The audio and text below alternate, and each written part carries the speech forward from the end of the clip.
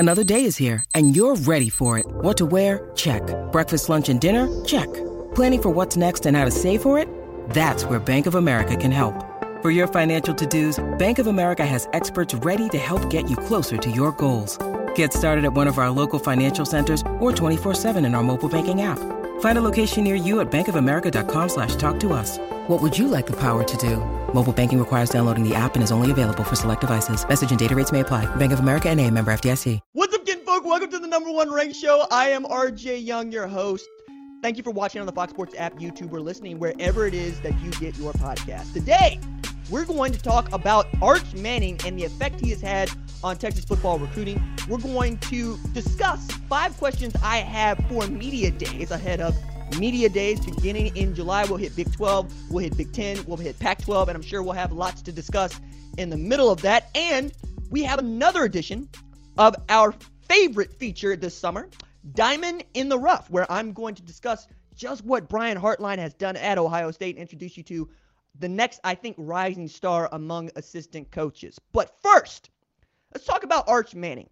So those of you that subscribe to the YouTube channel or follow the #1 Ranked Show on the social channels know that I had things to say last Thursday when the #1 overall recruit in the class of 2023, and quite frankly, the best recruit that Texas has landed since Vince Young, Arch Manning, decided to commit to Texas. This is at the end of a 3-tour visit where he went to Georgia, Alabama, and Texas, and we discussed each one of those landing spots, and I wrote about each one of those landing spots, and I was only bullish on the University of Texas. The University of Texas, I said, had all the things that an Arch Manning would want and need out of the 3 schools that he was still discussing. At that time, there was still some discussion about whether or not Florida might enter the mix, or even Ole Miss or Tennessee, because there are ties to both of those schools, more Ole Miss than Tennessee. But Arch went ahead and pulled the trigger on Texas. And since then, we have seen a handful, more than a handful, because that's 5, recruits decide that they too want to commit to Texas. This is something that I had said. Look, there were a lot of players that were looking at Arch Manning, waiting to see where he goes to decide where they would go. A lot of folks laughed at me for that. And since then, 6 days ago when we're recording this, a week ago when you're seeing this, 8 recruits have committed to the University of Texas, okay? So when Arch Manning committed to the University of Texas, the Longhorns were ranked number 19 in the country.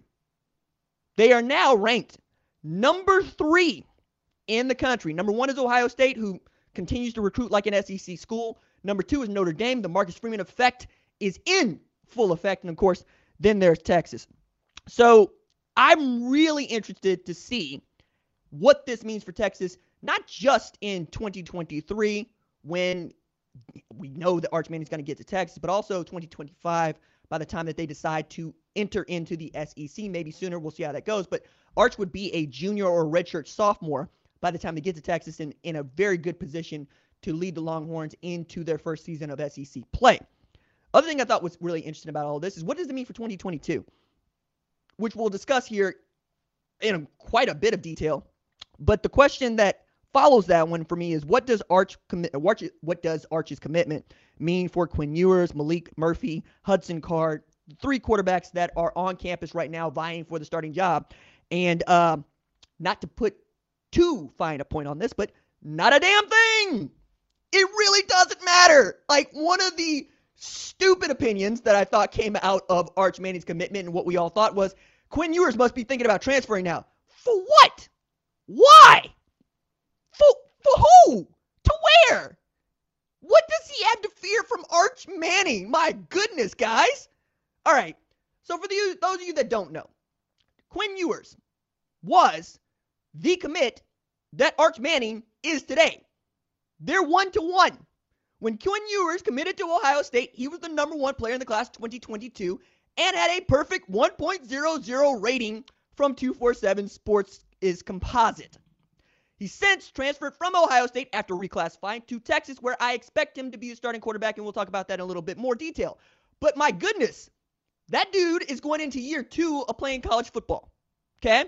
He plays well this year. He plays well next year. He'll go into the NFL draft. well before Arch Manning even has a chance to compete with him. Why are we doing this? It's like people don't know how to do math all of a sudden. That just, I don't know what to do with that opinion about Quinn Ewers must be thinking about transferring again. Nah, man. Quinn Ewers is where many folks thought he should have begun his college football career to begin with, coming from South Lake Carroll, where the Dragons are good, where he was good. Wanted to go, I think his parents are Texas alumni as well. End up over there. But one of the reasons that he ended up Ohio State is because Texas, in which is a wild law, considering that Texas is a business state, decided that it did not want to allow high school football players to profit off of their name, image, and likeness. And Quinn Ewers was staring at a deal that comes to about $1 million if he signs his name and is playing college football. Ohio State was the place he committed. He said, can I reclassify and come there already? And they said, sure. Brought him in there. So now you got a dude that has never thrown a pass in college who basically got to put $1 million in his pocket only to transfer back home to Texas, where I expect him to be the starting quarterback at the University of Texas when they start the season. But we'll see how that goes. Now, what does it actually do for Quinn Ewers, Maalik Murphy, and Hudson Card? In the case of Maalik Murphy and Quinn Ewers more than Hudson Card, though, it allowed for you to raise the price. Yesterday's price is not today's price. Yesterday's price is not today's price. They're certified. They're certified because Arch Manning is coming behind them, which is to say that if Quinn Ewers or Maalik Murphy, for that matter, or even Hudson Card, can somehow engineer the kind of run that I think Texas is poised for, they're going to make a lot of money. Because unlike one Arch Manning, they are not against making money on their name, image, and likeness, all right? They're at Austin. They're at the flagship for the University of Texas systems. They are in line to make a ton of money if they want to. Think about what Sam Ehlinger meant to the University of Texas, and the best he could do for them was win the Rose Bowl with 4 losses. People love Sam Ehlinger. Do you know how much they would love Quinn Ewers or Maalik Murphy or Hudson Card if they were able to get them a Big 12 championship, let alone into the college football playoff and a national championship? Yes. Again, Fat Joe is a spirit animal for these dudes and their marketing agents. By the way, dudes got marketing agents before they got actual sports agents. Okay? This is kind of wild to me because I get some calls every now and again from marketing agents going, hey, can you tell me about XYZ player? Because I'm thinking about adding him to our stable for a guy that I think we could make some deals for. That's happening all over the sport. It's one of the reasons why I was confident last week when I told y'all there's going to be a run on commitments to Texas, and Texas is going to get to say which one of those guys they want to take based on what Arch has told them and how good they can be. A lot of people scoffed. I was right. I'm still going to be right later on in the week, as I understand this is still ongoing, as Arch is very much recruiting dudes that he wants to play with to the Longhorns. Okay, next question I had with this is, can Steve Sarkisian and A.J. Milwee, quarterback's coach, keep everybody? That would be Quinn Ewers, Maalik Murphy, Hudson Card. Probably not, but that doesn't make them any different than any other place in college football today. I mean, think about the moving and shaking we had at the quarterback position just this year. Ewers to Texas, Caleb Williams from Oklahoma to USC, Jackson Dart from USC to Ole Miss, Keaton Slovis from USC to Pittsburgh. Like, we can keep going down the line here, okay? As a matter of fact, 2017, 2018, 2019, the dudes that won the Heisman Trophy were transfer quarterbacks, okay? Think about that. We're talking about Kyler Murray, Baker Mayfield, and, of course, Joe Burrow. Bryce Young won the 2021 one, right? Because that dude is actually elite at a place that, well, turns out elite guys. Like, it is an NFL factory down in Tuscaloosa. Also leads me back to this point that I want to make about the Heisman Trophy, which is that it usually does not go to the best player in college football. I know that I'm saying something there, but 2019, I'm looking at Chase Young going, okay, that's the best player in college football, but he's not going to win the Heisman because he plays edge. That's it. Like, Will Anderson might be the best player in college football in 2022, but he ain't going to win the Heisman Trophy because they don't like giving it to dudes that play defense exclusively. You got to be Charles Woodson. You have to be a legend. You have to be the kind of dude that ends up in not just the College Football Hall of Fame, but the Pro Football Hall of Fame. I know this because I saw him Or I saw his likeness all over the Pro Football Hall of Fame. Because he's that dude. That's what you got to be if you're playing defense. All right? I mean, Chase would have had to have, 16 touchdowns and like 48 catches to go along with his 22 sacks or something. Like, it's ridiculous, man. So I don't think they're going to be able to keep all of these quarterbacks. Malik Murphy seems like the guy to bet on to be out the door because it just ain't fitting for him. Like, Hudson's there. He outlasted Casey Thompson, who went to Nebraska, and he's going to be on his way out. And Malik's looking up at Quinn Ewers for the next couple of years unless something happens to Quinn Ewers. I don't think anything's going to happen to Quinn Ewers, and I never wish for anything to happen to players. But it feels like he could end up somewhere near the West Coast by the end of the day. And there's lots of places not named USC to go play football. I'd love to see what a Malik Murphy could do at, say, Arizona or even Cal for that matter, right? I can keep throwing names at you and throwing places where I think people fit. But, I have a tendency to be right when I do that, so I'm going to pump the brakes on this because I'm hot right now. I'm hot. All right, so will Texas be SEC ready by 2025? Yes, they will. Do you know why they will be? Because Vanderbilt is SEC ready. Okay? Tennessee been SEC ready for 15 years. Nothing to show for it. All right?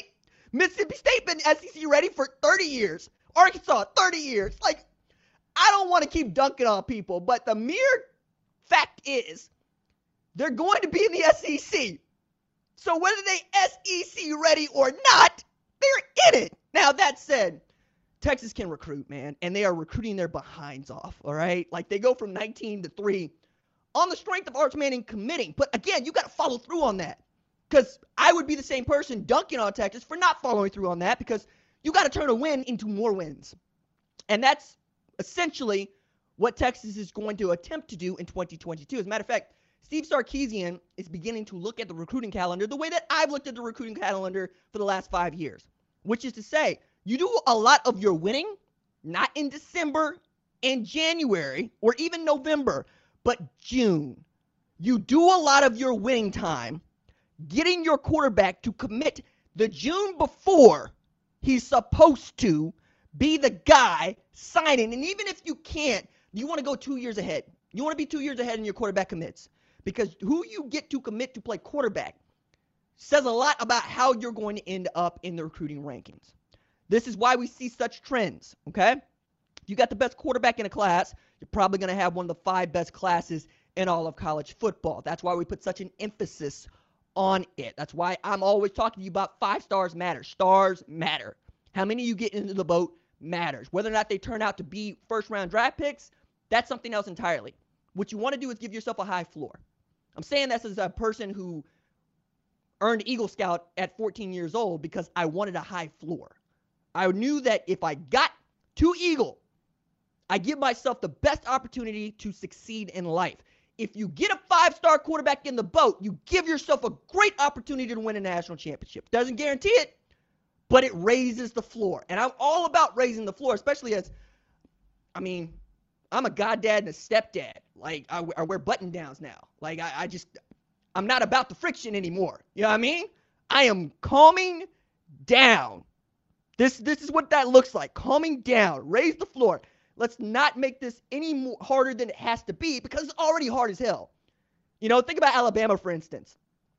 This is a team that we thought could win the 2021 national championship and felt loaded to win it, okay? So much so that when they got shocked by Texas A&M at Kyle Field, we're like, all right, they can still win it though, And then they get to the SEC championship.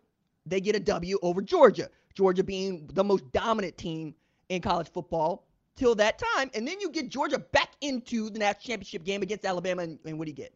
You get Alabama blowing an 18-14 lead in the fourth quarter. It's really hard to win national championships, even when you have the best team. So why not try to give yourself the best opportunity from the jump to win a national championship and to be SEC ready by going and getting a guy that is one of the sainted first family of football and the best player in his class and a quarterback. Telling y'all, man, it could be kind of crucial, kind of live down there on the 40 acres. And I'm saying that as a dude that roots for Oklahoma, all right? It's also, let me just go ahead and wipe that out to place. When I say I'm excited about Ohio State, Texas, or Oregon or Auburn or Clemson or Florida State or whomever. Tennessee, my goodness. Arkansas. I am. That's what I like doing. I like leaning into the stuff that is fun. I like leaning into the stuff that gives us hope and really makes this sport worth talking about. Okay? OU fans, chill out. We still folk. We still can folk. I'm going to say nice things about quote-unquote the enemy from time to time. Let it go. It's fine, all right? This is my job, and it's what I love to do. Talking ball, talking college football. Everybody knows where I'm from and where I went to school. All right. Now, I want to go from that quickly to a shout-out to Skip Johnson and Cade Horton in Oklahoma for how they showed up in the Men's College World Series. I know we don't do much baseball at all on this here show, but I was very excited to see Cade Horton do what I thought he could do. Said Saturday night, Cade Horton, going to be a superhero on Sunday. Man had 13 strikeouts in 7 1/3. Just because I'm not talking about it doesn't mean I'm not watching it, y'all. Come on now. First ball was the first love for me. I'm a catcher. All right. From that to the 5 questions I want answered at media days. Okay. First question. Is the Big 12 back? So where this comes from is, do players and coaches think Texas has to beat Alabama in September, on September 10th, on Big Noon, on Fox, to be taken seriously by the CFP selection committee in 2022? To which my answer is, it couldn't hurt none. Like, wins are good. I'm the guy that say winning should matter. Clearly, I've been overruled by you and the College Football Playoff Selection Committee, so that's probably going to reflect how I talk about the sport from here on out, because y'all don't give a damn that Oregon beat Ohio State at Columbus. I got dunked on for that mercilessly and still do. So, does Alabama need to catch an L on 40 acres for people to take the Big 12 seriously?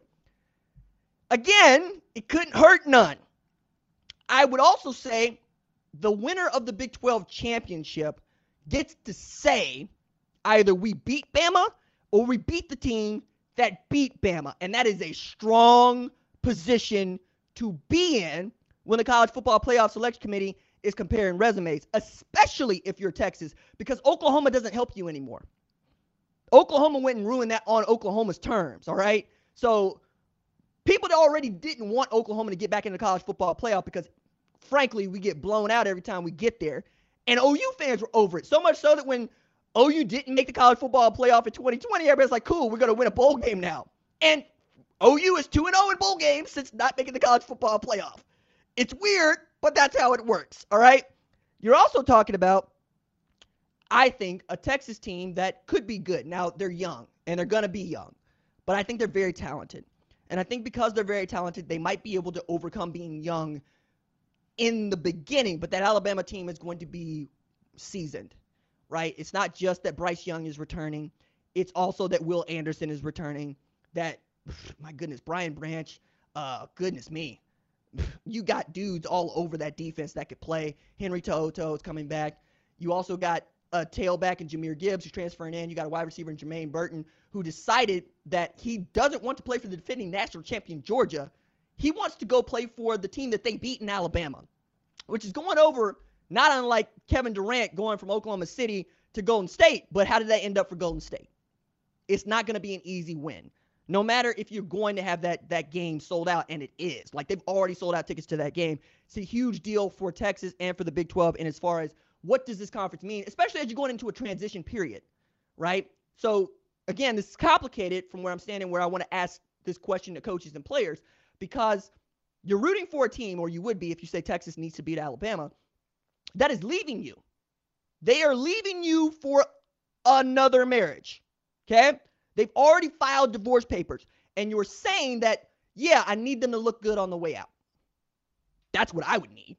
I don't know if there are enough players and coaches in this conference right now that need that, because some of y'all are petty. Some of y'all don't see a business decision as a business decision. Some of y'all only see passion, and I get that.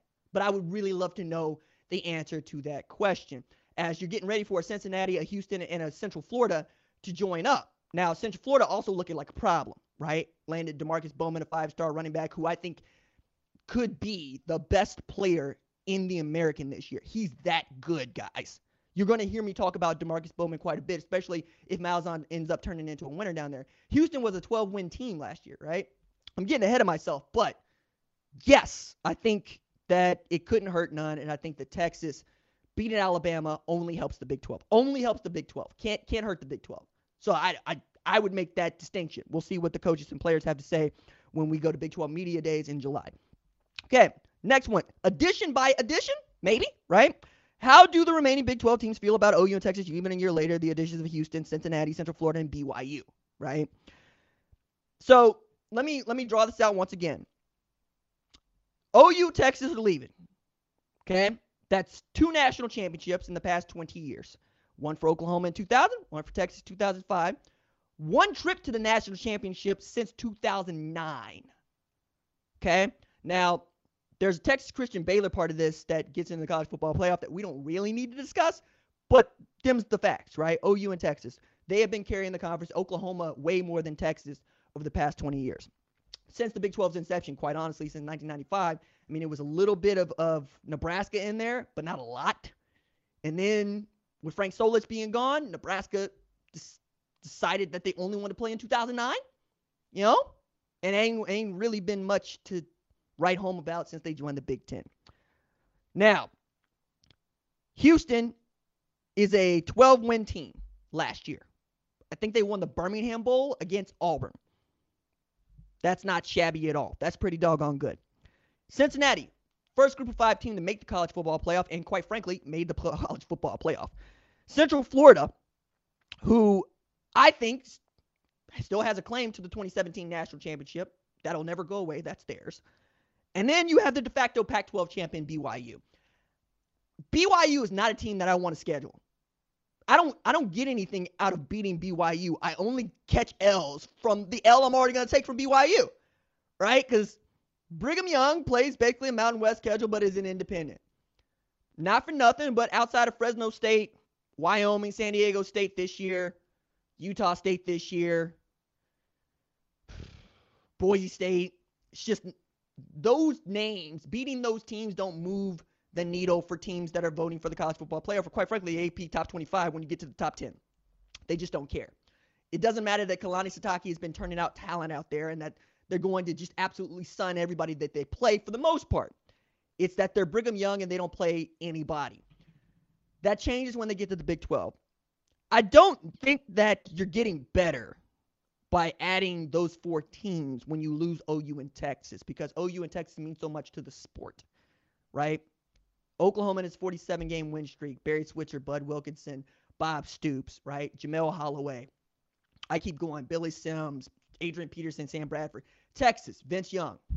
For some people, the greatest college football player of all time. Ricky Williams, for some people, the greatest running back of all time, but then Earl Campbell would have something to say about that. And then you can add Cedric Benson to the mix if that's what you want to do, okay? I don't think you get better, but I don't think it doesn't. I mean, you could do a lot worse than adding those 4 teams, because those 4 teams have been very good over the past 5 years, and they are making strides to get better. So how do Big 12 teams feel about the addition of those teams? I'm sure we're all going to hear positive things about those teams joining the Big 12, but I'd be here to see what Texas Christian thinks about one Texas team leaving and adding another Texas team. Same thing with Texas Tech, same thing with Baylor. Maybe they're like, fine, whatever. It is what it is. But Cincinnati also is looking at this group of teams and going like, nah, we could run this like we run the American, right? Central Florida is looking at this like, oh yeah, we belong. Some of y'all might think something else about that. Bounce House is going to be a lot of fun for the Big 12, by the way. I'm looking forward to y'all going down there. Like, I went down there as a University of Tulsa cheerleader one time, and not only did I catch 2 middle fingers from a little girl on her daddy's shoulders wearing a UCF cheerleading outfit, 2 double-barreled, but I got to hear that group of folks at Florida's largest university, I think one of the largest universities in the country, stomping their feet on aluminum. As, yeah, Blake Bortles and company went at the University of Tulsa. One of my favorite games to be at, quite honestly. It was really cool. Next question I had is, who's the starter? So who brings a quarterback to Big 12 Media Days? So as a person that covers the sport, talks to players, talks to coaches, has a lot to say about who's doing what, I always get a little bit annoyed when when coaches decide not to bring the players that they know we want to discuss things with and we want to hear say stuff. One of those people is always going to be the quarterback. Okay? If you got a quarterback derby that's ongoing, cool, we understand. You don't want to have somebody thinking that they have the job by getting to show up and talk nice about the program at media days. I get that. However, whoever your quarterback is, one of those three dudes, is going to be the starter. Okay? Bring one. As a matter of fact, be the coach that brings just three quarterbacks. Bring all three. That way, you make sure that all of the coverage is about y'all bringing three people that are vying for the same job. Now, I get how that might not work in a locker room, but again, quarterback is a singular position, an important position. Everybody understands that. As Jimmy Johnson once said, I'm going to treat you all fairly. I'm not going to treat you all the same. Quarterbacks don't get treated the same, right? Talk about just what that means in lots of ways, but one of the ways is quarterback get coddled. I mean, that's the nature of the game, right? Like, they don't even get hit in practice.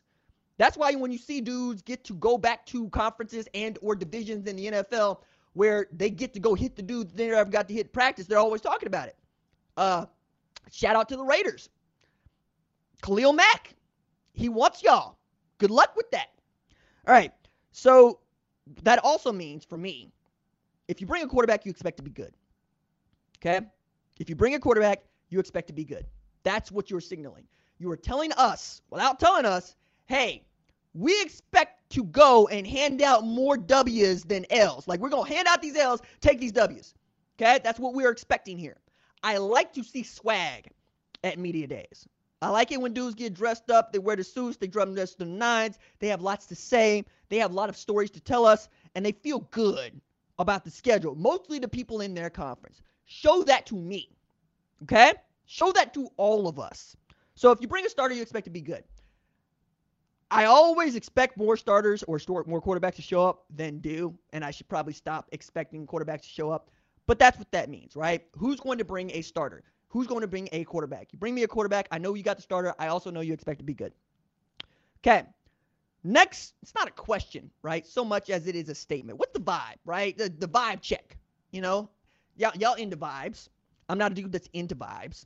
I'm not a dude that's into saying we vibing anymore because everybody's saying we vibing or I'm about vibes. Like Draymond Green is a vibe guy, okay? I don't count on Draymond Green to lock down anybody. I don't count on Draymond Green to hit shots. I count on Draymond Green to be that dude that we get to play 4-on-5. But Draymond Green is a vibe, okay? He is unassailable as an NBA basketball player, okay? Just like Charles Barkley is a vibe. I want to know what the vibe is going to be around Pac-12 programs discussing the addition of Lincoln Riley to USC, okay? He might not have picked USC because it represents a market inefficiency, but that's how it reads. If Riley gets USC to the college football playoff before the 11 other members of the Pac-12 do, that is how it will be cast. That is how it will be written in stone. That will go down in history as Lincoln Riley, one, choosing to leave Oklahoma. He claims because he does not want, no truck. It's not because I'm afraid of the SEC. It's because I wanted to be at USC. I'm inclined to take that, right? Cool. I understand. You want to be where you want to be. However, how do those folks feel about you deciding to move in? Okay? Do they view you as Chris Rock on the block, or does Chris Rock on the block view you as the dentist? Okay? That's what I want to know. I want to check around. See, not so much what people think about, is Cal going to be good this year, right? Or is Stanford going to come back this year? Or are you afraid of UCLA and what Chip has been building toward? I want to know how you feel about Lincoln Riley seeing that, there's a little bit of crime in your neighborhood and he's decided to move in there because land is cheap. And he feels like he could be the dude to overhaul your neighborhood as you've been living there for however long. I'm excited about that, especially in a conference that has done away with divisions. Hello? It's a free-for-all over there in the Pac-12. I'm really excited to see how this goes. We know all about what Lincoln Riley thinks about USC and what he thinks about his decision to go there. we haven't heard him talk a lot about the other players and coaches he's going to play against in that conference either. Like Alex Grinch will have some stuff to say, but Alex Grinch was playing, defensive coordinator at Washington State. That was his role. Washington State is not USC, as every USC fan will tell you. Now, I also think that it's kind of funny that USC fans immediately expect to be good. Some of them are less delusional. They understand that last year's team was 4-8. They might be a bowl eligible team this year, and then next year they expect to be good. But I'm looking at that roster, and I'm going, no. Demand excellence from this man who went and got Caleb Williams, Jordan Addison, right? Mario Williams, still has Corey Foreman. Like, you got dudes over there. Now, I have my reservations about the offensive line. Not that it can't be good, but because it's slim. Like, if you lose a body, they ain't but so many bodies. Okay? I don't care how good an offensive line coach you are. You can't coach nobody that can't play. It's a thing. So I'm going to be checking on the vibe when we get to Pac-12 Media Days to see how things are smoothing out or not smoothing out. Particularly in Utah, where they defended Pac-12 champs, where they gave Ohio State everything they wanted, and where they're going, oh, you moved into our block? On our side of the street, what used to be the Pac-12 South Division, and you decided that this was the place where you thought you could build the mecca of college football? In our face? Cool. We'll see you in Salt Lake City. We will see y'all a little bit later on. I don't know if you remember this, but I beat Nick Saban in 2008 as the head coach of Utah, and I went undefeated, and they still didn't want to give me no national championship. That would be my feeling if I'm Kyle Whittingham. Maybe I don't know that he rolls like that, but I wouldn't begrudge him if he rolled like that. Okay. Last question I have on the Media Days questions front. What's the biggest off-the-field issue that players and coaches want to discuss? Is it an administrative issue along the lines of scholarship limits, the transfer portal, removing divisions in the conference, or is it still name, image, and likeness? The reason I put scholarship limits in here is because something has kind of dawned on me. If maybe it's just kind of been working its way toward the front of my mind. Basically, since everybody got the COVID year mulligan in 2020, I got to take a look at just how many dudes play college football. At the Division I level, FBS level, it's 11,000 players in a given year. That number ballooned to 12,000 plus in 2021. I'm also covering the USFL, as many of you know. And one of the things that I have to say didn't surprise me, but one I have to lay out for most people that are not familiar with the USFL, is that every one of these dudes can play. And I don't mean that's my eyes. I mean, they got CVs that are ridiculous. Like, the starting quarterback for the Philadelphia Stars was the backup quarterback to start the season. He also won the Jerry Rice Award for the best freshman in FCS at Northern Arizona. Okay. Best linebacker for the Philadelphia Stars is a man named Jordan Moore. Jordan Moore not only leads that team in tackles, but Jordan Moore won the Big 12 championship indoor and outdoor in the hurdles, the 60 and the 110, then transferred to LSU where he thought was going to be able to play football, wasn't able to play football. LSU track coach says, do you want to run track? He says, sure. Wins the SEC indoor and outdoor hurdles championships. He's an All-American. He won 4 conference titles in 2 different conferences, and he wanted to play football at UTSA. I'm telling you, you throw a rock, you will hit a great football player. In some of these states, that's all we do. California, Georgia, Texas, Florida, Ohio. All we do is make great football players. Why are we still limiting the number of scholarships to 85? Well, there's Title IX reasons for that, right? I also think that it's wild that more people don't understand that Title IX was not made law to make sports more equal. It was to make life more equal. Like life itself, working job to job. The gender gap, wage gap is huge. It's massive. We're just now talking about a dominant U.S. women's national team. More dominant than most other teams, period. Finally getting the pay that the men's are getting. Let me back out because I'm getting loud for no reason. They're finally getting paid the same amount as a men's team that did not make the World Cup. You have a team that beat the hell out of everybody they played and a team that can't even make a tournament of 32. Okay. I think that if you increase the number of scholarships, football, you got to increase the number of scholarships everywhere. Okay? And then we got revenue generating and those sorts of things. But I'm also looking at this going, yeah, we find the money for the things we want. So I like having more and better football, and that means more bodies. I also like watching and having more athletes everywhere. And as long as y'all want to cling to this model of how come kids are getting paid, cool. Put your money where your mouth is and put that money into scholarships. The wrestling scholarships at Oklahoma State are endowed. Think about that for a second. What happens when we get to a place where the scholarships for football are endowed? Because there's enough money to go around. Cool, spread that out.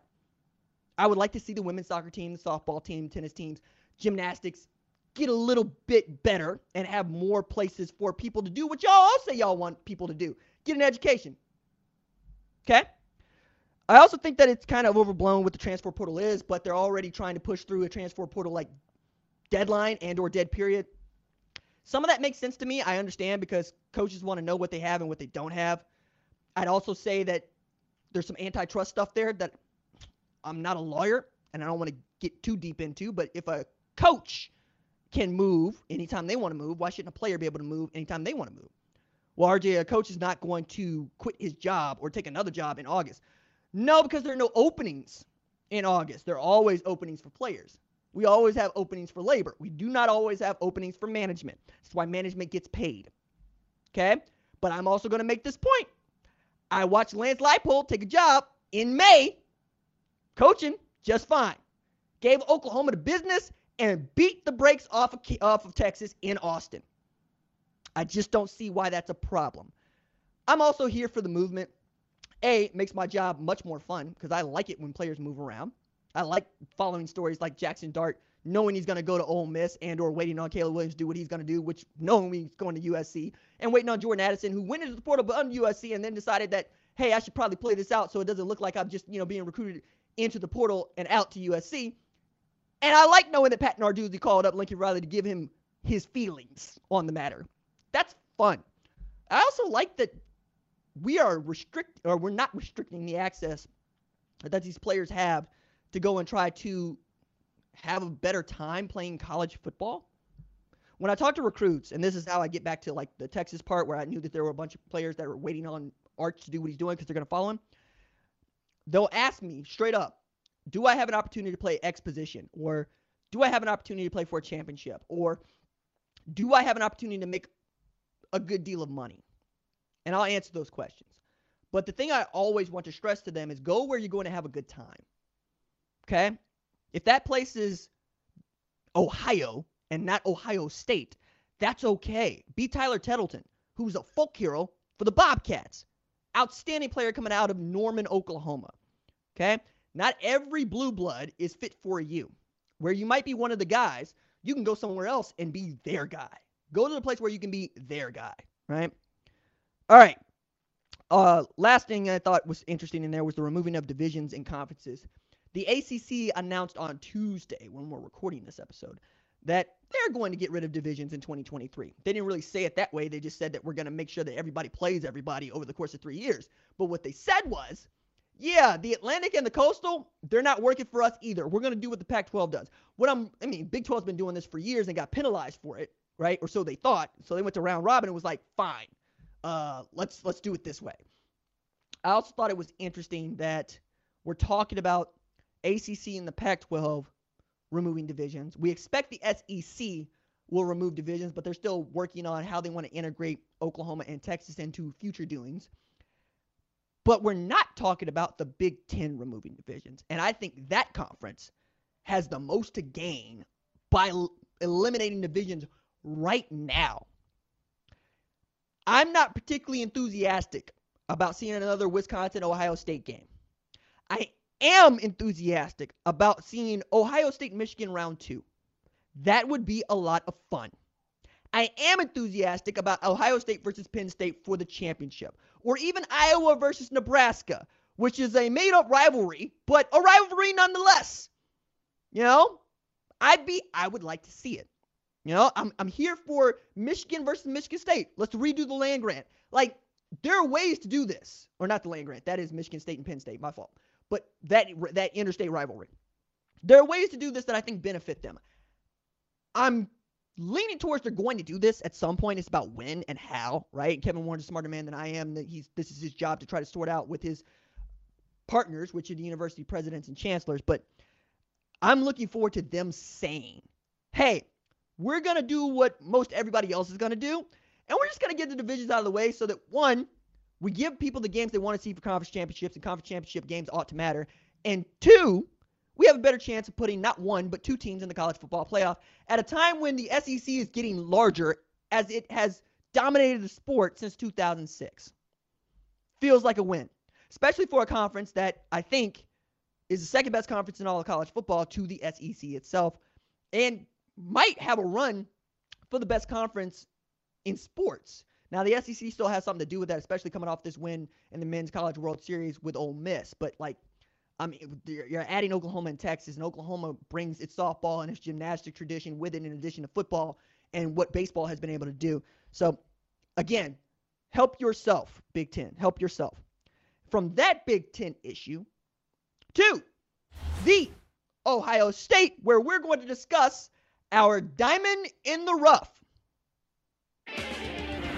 Got some snazzy animation that I'm very excited about. As a matter of fact, I'm not as excited about it as Producer Cat is. Producer Cat was very excited about this animation and this segment because this is a segment that was created in large part because I make a habit of being out in front of stories and people that I feel like are going to be great. Our first Diamond in the Rough feature was Aaron Graves, who's the best high school football player maybe ever out of the state of Iowa. Max Preps National Player of the Year, and quite literally a football player I think Kirk Ferentz, made in a lab, because he's perfect for what they do and how they want to play. I'm excited to see how he develops over the next 2-3 years. Their defensive line's very deep, but I think he'll figure into the rotation, but still only for 4 games because Kirk Ferentz has made his living on, no, we're redshirting you, and we're going to make you larger, and then we're going to compete. Same thing that Dave Clawson does at Wake Forest, who also might be pretty doggone good along with NC State in the ACC. Okay, so for our Diamond in the Rough this week, I want to talk about Buckeyes wide receiver Brian Hartline. I wrote about Brian Hartline at foxsports.com last week, in addition to Arch Manning's commitment, where I was way ahead on that, so we got to re-up that piece. But Hartline is a guy that I have had my eyes on for the last 4 years, see what he does at Ohio State, which I thought was always going to be a tough place to recruit wide receivers at, because Ohio State has not been a place that has built its image on throwing the football. Far from it, in fact. Archie Griffin won 2 Heisman trophies as a tailback. Eddie George won a Heisman trophy as a tailback over a Tommy Frazier that many people thought should have won it himself. But Orlando Pace also had a claim as an offensive lineman to the Heisman Trophy. That is what Ohio State has done. Before Dwayne Haskins, RIP, was selected by the Washington football team in the first round, the last Ohio State quarterback to get that honor was Art Schlichter in 1982. That's not what they do. And it's a little bit better for wide receivers, but not a lot. I can point to a lot of great wide receivers at Ohio State, but not a lot of dudes that had a lot of production at Ohio State. I'll give you an example here. Santonio Holmes, great receiver. Didn't put up a bunch of numbers. Right?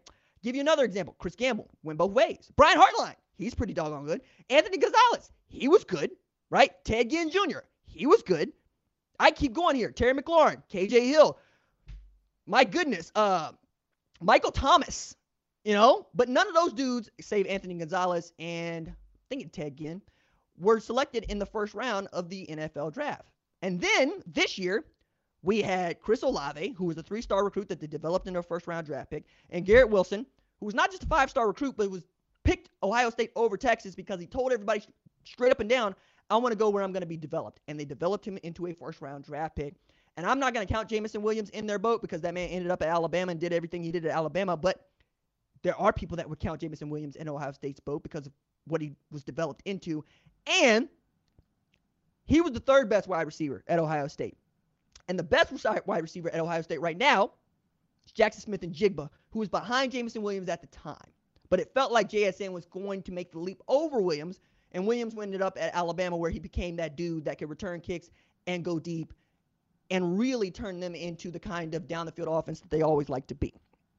Brian Hartline last week also got a 5-star wide receiver, Carnell Tate, to commit on Monday. Got a 5-star receiver in Brandon Ennis to commit on Tuesday. And got a 4-star receiver in Noah Rogers to commit on Wednesday. Thursday, I wrote the piece. Okay? That's the number 2, number 3, and number 9 receivers in the 2023 recruiting class. And as much good stuff as I've been saying about Texas, the number 1 recruiting class in 2023, as I sit here today, is Ohio State. Okay? A big part of that is what Brian Hartline has been able to add to a receiving room that is already so crucial. All right, so JSN, you know about. 1,606 receiving yards, 95 receptions. He's got those records. Like, he'll probably leave Ohio State as the best wide receiver to come out of there, not named Chris Carter. Might be better than Chris Carter. We'll have to wait and see what the pro football career looks like, but certainly at the college level. Then, until this year, been 15 years before you had a first-round draft pick. Then, you add to what he gets to run out in 2022. It's not just JSN, it's Julian Fleming, who was number 1 wide receiver in the class of 2020. It's Emeka Egbuka, who was the number 1 wide receiver in the class of 2021. It's Marvin Harrison Jr., who has developed into a capable number 2 or even number 3, right, depending on how you want to view Julian Fleming or Emeka Egbuka. And apparently has put on quite a bit of weight because that dude just keeps getting yoked up. Yes, that is the son of the Marvin Harrison Sr., who played for the Indianapolis Colts and was due making Peyton Manning look good. Yeah, I said it. All right. On top of all of that, right, you still got dudes down the depth chart that probably won't get to play. They're able to keep that core together because Brian Hartline has been able to demonstrate with Olave and Wilson, and now with JSN, quite honestly, that he can put wide receivers into the first round of the draft at Ohio State. Big part of that is also Ryan Day, who, shouts to Urban Meyer, tabbed him, said, come in, run your offense. And he's like, hey, I don't run basketball on grass. I want to open up the offense. I like throwing the ball around. We'll be balanced, but I want to throw the ball around. And Urban said, do your thing, dog. So he tabbed Dwayne Haskins, who was the antithetical Ohio State quarterback because he couldn't move. You're not looking at Dwayne Haskins and going, yeah, I expect that dude to rip the ball out of the stomach of a tailback and go get me 7-8 yards. That's not J.T. Barrett. That's not Braxton Miller. That's not Terrell Pryor. You know? That's not even Craig Krenzel. That's a dude who looks the smoothest I've ever seen a man throw a football. Like, it's just smooth. It looks so good. And it looks so good on him. And they ran that offense so well. So a big part of that is Ryan Day and the offense, and then him being able to recruit. My goodness. On top of Haskins, yeah, we'll pivot to Justin Fields. We'll pivot to 1A or 1B in the 2018 class. And then we'll pivot to CJ Stroud, a dude that I found, right? Like, CJ Stroud, before he got to Elite 11 or started going on tours, looking at Baylor, Kansas State. Goes and tears Elite 11 a new behind. Gets the offer from Ohio State. They already had Jack Miller in the boat. And ends up being the starter. He's keeping Kyle McCord on the bench. Kyle McCord is a great quarterback. And he'll get his chance, I'm sure. But Jack Miller looked around and said, no, I'm going to Florida. Think about that for a second. You had an Ohio State quarterback. Look at the depth chart once again and pick an SEC school. You would rather go to LSU, Joe Burrow, or Florida, Jack Miller, than compete for the job at Ohio State because you feel your chances of being the starter at an SEC school that has won a national championship this decade gives you the best opportunity to play football. That's wild. Okay, that's why I'm talking so much great stuff about what they've been able to do at Columbus, because they've really been that good.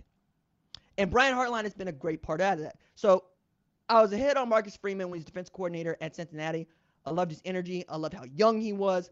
I love the defense that he's running out because they could play. Brian Kelly says, yo, I listened to RJ Young on the number 1 ranked show. I'm going to hire Marcus Freeman to be my defensive coordinator. And I'm like, hey, dog, that's not what I was really thinking about. And he's like, nah, I got you, RJ.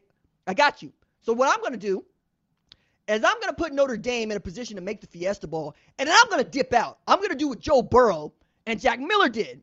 And I'm going to go to an SEC school, and I'm going to hand the reins to Marcus Freeman. That's not how it played out. I made that up. You know this, right? Because you're small. You understand. You're smart. But point is, Marcus Freeman, head coach Notre Dame. Guess where Notre Dame ranks in recruiting right now? Dose. Number 2. Right? Brian Hartline has that sort of energy and has that sort of understanding. He's extremely smart. He played the game at a high level. He, like Marcus Freeman, comes out of Ohio State. He's being groomed to do the job by Ryan Day, right? Kevin Wilson decides that he wants to step down. I love Kevin Wilson. Kevin Wilson made 2008 Oklahoma one of my favorite football teams ever, right? But if he ever decides that he no longer wants to do this, I think that Brian Hartline's probably going to get a look if Corey Dennis doesn't, right? Quarterback's coach. But I'm also looking at that going, Hartline's going to have a decision. Okay? He's going to have a decision here. Does he want to be, like Ohio State's defensive line coach, a lifer, right? A dude that is the highest paid at his position and commands respect in the sport from aficionados like myself and people that really, really are in the coaching community? Or does he want to call his own plays and be his own boss? He's tailor-made for what Ohio State does, right? And there's a lot of guys that would line up for that job if Ryan Day decided he no longer wanted it. And I can't rule that out anymore because I didn't think Lincoln Riley would leave Oklahoma. It's not shade to you, Ohio State. I'm just saying I'm recognizing that men change up. You know, divorce rates tell us that, if nothing else. But Luke Fickell, Marcus Freeman, Brian Hartline, I can keep going out of my way to point out other dudes that would be not just say yes to that job, but be great at doing it. Luke Fickell proved that, right? He had the job for a little bit before going to Cincinnati. He's building something else there, and they've since tried to tie him up. But I'm really interested to see what Brian Hartline is able to do this year with that receiving core, what that means for him down the line. Because wide receiver coach to coordinator is not usually a leap that we get to see a whole bunch of. Some of those guys get the co-coordinator title, but it's not as often as I would like to see them become coordinators. Like Holman Wiggins, still wide receiver coach at Alabama. He could have any coordinator job he wanted. Brendan Marion is a former coordinator at Howard. He's a wide receiver coach now. I think he's going to want to be a coordinator somewhere else, right? Dennis Simmons has tied himself to Lincoln Riley. I think he could be a coordinator or head coach wherever he wanted, right? It's like that. It's just a weird position that way. Kind of like running backs coach. I don't see too many running backs coaches that become head coaches overnight, right? Running backs coaches are usually peak recruiters, right? I think that Brian Hartline has a little bit more ambition than Ohio State fans want to give him credit for. But I also think he's very happy. And I'm not rooting for somebody to pluck him. I am rooting for him to get everything that's coming to him. Just like I was rooting for Marcus Freeman to get everything that was coming to him. I really, really am excited to see who Brian Hartline is and becomes in the next 5 to 10 years. Okay. That is going to do it for this episode of the Number One Ranked Show. This will be our last college football show on the Number One Ranked Show until July 19th. We're going to flood the space with interviews from coaches and players as soon as we take the Number One Ranked Show on the road for Big 12 Media Days, Big 10 Media Days, and Pac-12 Media Days. And I'm sure we'll have a lot of preseason content. I don't know. I might even make an appearance on the lot in Los Angeles like I did last year. But again, we're going to be off for a couple weeks. We'll come back. We'll hit you with that new hotness, and we'll give you what you need. Also, be sure to check us out at the USFL Championship game, where we'll be live from Canton, Ohio at Tom Benson Pro Football Hall of Fame. Very excited about that. Making my second trip ever to Canton, Ohio, and probably my second trip to Pro Football Hall of Fame, if I'm being honest about it. All right. My thanks, as always, to our lead producer, that is Catherine Donnelly. Our associate producer is Tyler Wojak. Our director is John Marcus. Our social media maven is Javion Duncan. Our lead of screening is Rachel Cohn. And I'm the host. We will see y'all in a couple of weeks. Deuces.